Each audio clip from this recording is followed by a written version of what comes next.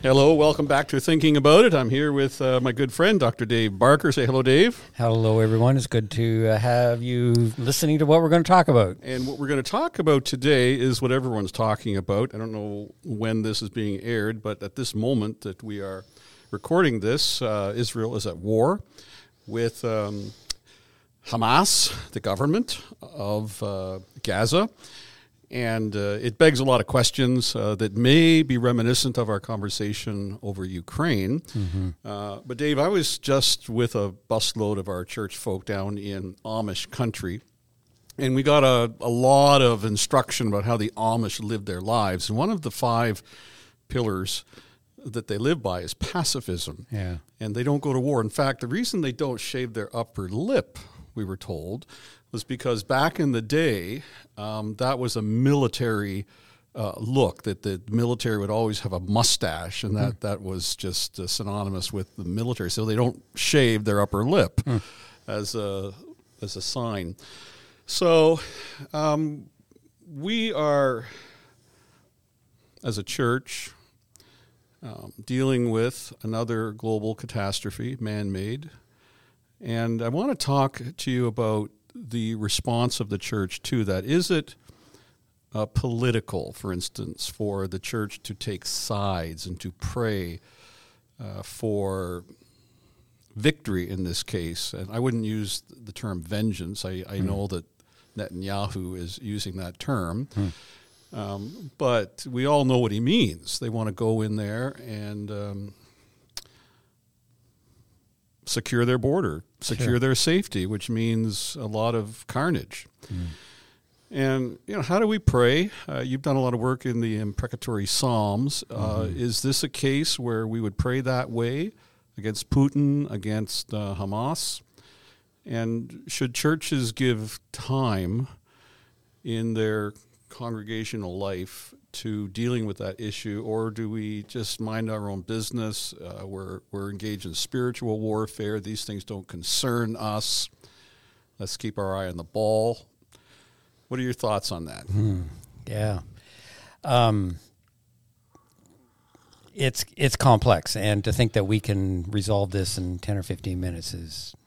we don't resolve anything on thinking about it. It's called thinking about it. We make it worse.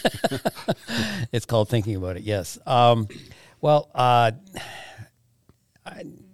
first thing that comes to mind is, as the church, we have brothers and sisters who are caught up in this conflict. And we have brothers and sisters on both sides. Who are in churches in both sides. And I know that there are Arab churches in Israel's borders. I imagine there might be some in Gaza. Who knows? Maybe there aren't, but there are believers in Gaza, I would think, or we should assume. Yep. And certainly we have many Palestinian churches and Palestinian believers. And so we have to recognize that we are a people that are from every tongue, tribe, and nation. And in the Ukraine-Russian conflict, we've got believers on both sides of that battle war, and in this one, and in pretty well any war, we've got believers out. So the flag of the church, if you like, flies higher than any national flag. Mm-hmm. But at the same time, I do think that we have a right as the church to call for justice, call for... But do we know what that looks like? Because you unfortunately, you hear arguments, rationales from both sides, and someone might say, well, I don't want to take a side. I'll just pray vaguely for peace everywhere, but I'm not taking sides. Can we do that? Well, I think we have the right. I think we have the responsibility to affirm the right of a nation to protect its borders. And I think that's the fundamental thing that's going on here. And so I would, in the same way with Ukraine, side with Ukraine to say that they have the right to defend. Israel has the right to defend their borders. It's much more complex than that. I realize that. But at the same time, in terms of what has just recently happened, for Israel to step in and defend its borders, try to get the hostages back, all that kind of thing, I would affirm that. And I would affirm that they have the right to do so. But at the same time, I think we need to be really, really careful of taking a political side to something when we as a church are supposed to be apolitical in that sense. Yeah, we have an interest here at Grandview in the growing Arab population in KW. In fact, we are bringing an Arabic-speaking pastor here to begin a work or to continue a work among the Arabic-speaking people. And I suspect that they might think differently about this. And if you are in the gathering of a church, you're praying for Israel to prevail, you need to be sensitive as to the nuances and how you word that, not to give any sense that in all things Israel is exonerated, that there's nothing in the last 100 years that would in any way provoke this kind of thing.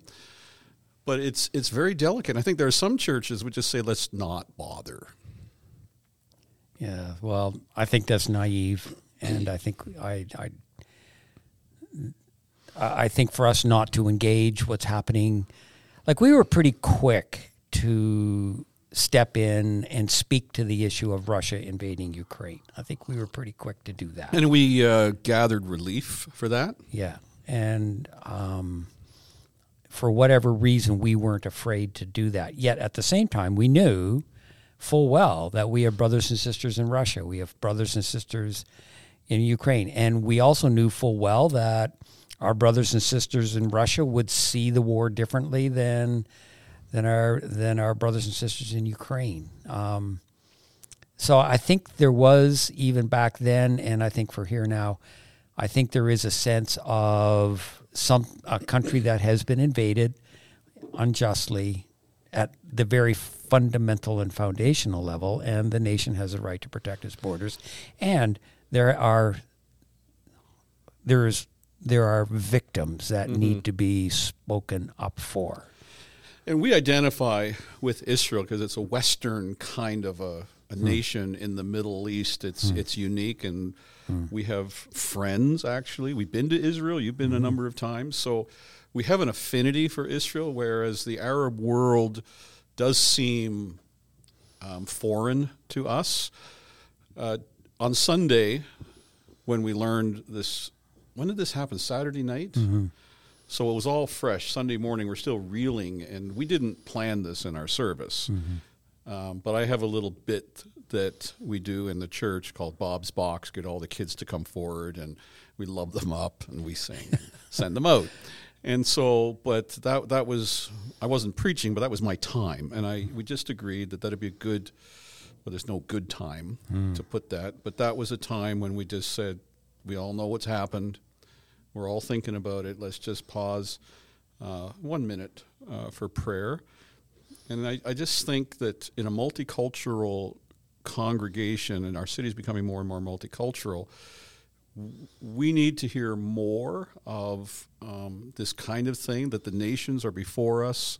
We're mindful of the welfare of the city that we're to seek, and the nations. And I just think it's so easy for us to say, well, let's hunker down and let God be God in those nations far away, and not to embroil ourselves in political praying and imprecatory prayers. Yeah. I haven't heard one lately, but would this be a time for that kind of a prayer? Well, and just this morning I was interacting with a class on Psalms, and I had them interacting with Psalm 109, and then also interacting with the verses that we leave out of Psalm 139, which is kind of fun, interesting how that happens. And so my comment was, in the same way I would pray Psalm 10 against Putin and the Russian offensive in Ukraine, not against Russia itself, but against that particular aspect of Putin's power and henchmen and pushing into what I would consider a country that has autonomy, that has the right to defend its borders. I would pray the same prayer against Hamas. I would not pray it against the Palestinians. That's a very different reality. Maybe even, I certainly wouldn't pray it against the population of Gaza. but there is a movement and a power structure rooted in a terrorist organization called Hamas. And so, yeah, I would pray Psalm 10 against that particular aspect of this whole thing. Can you just find that? Just a couple of verses of, they're not coming to my mind. Maybe I'm guilty of. Well, Psalm 9 and 10 are actually one psalm, but Psalm 10 pushes into directions of some pretty volatile language. Yeah, I would encourage you to find it.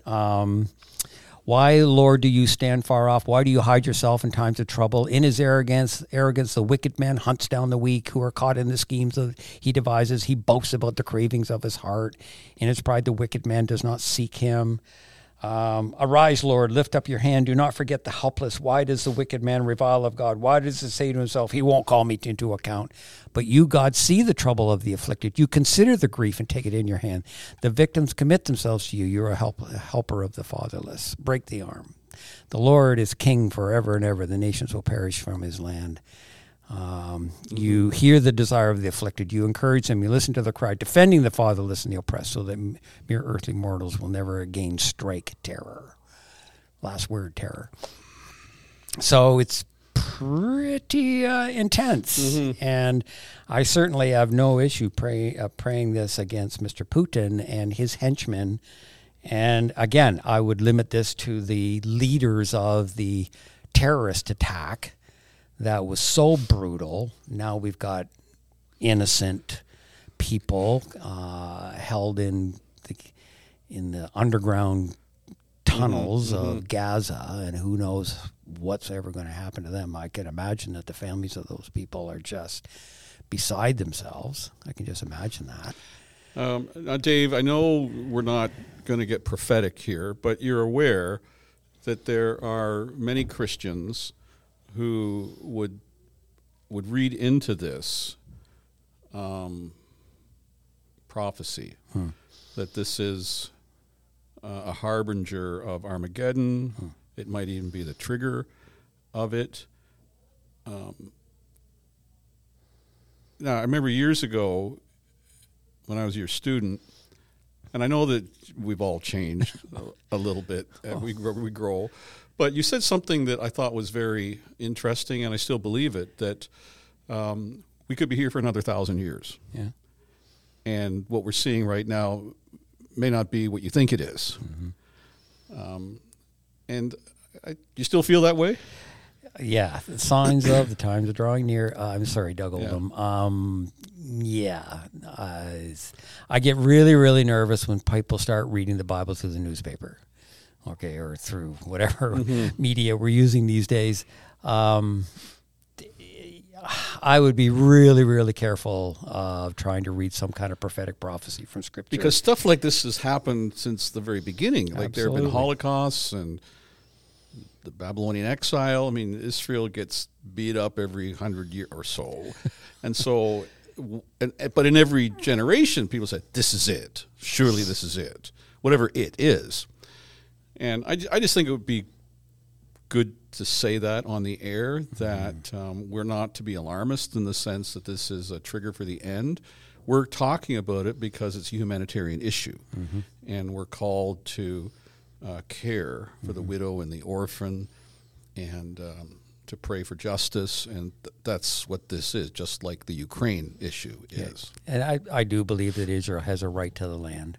I think that's rooted in a historical reality, based in a theological reality going all the way back to the days of Moses. But so I do think they have a right to the land. And so from that perspective, I will stand with Israel in an incursion like this, and stand with them in their right to defend their borders. But I'm a little less enthusiastic about throwing a lot of biblical prophecy into all of this, because time and time again, it winds up being, alarmist for And Yeah. and I still remember the 88 reasons why Christ had to return in 1988. Right, we still remember that one. Oh man, I got that book. And then the next year it came out 89 reasons why it had to happen in 89 because they blew it by 1 year. Edgar Weissenot was his name. was I that remember that. Not that I bought it.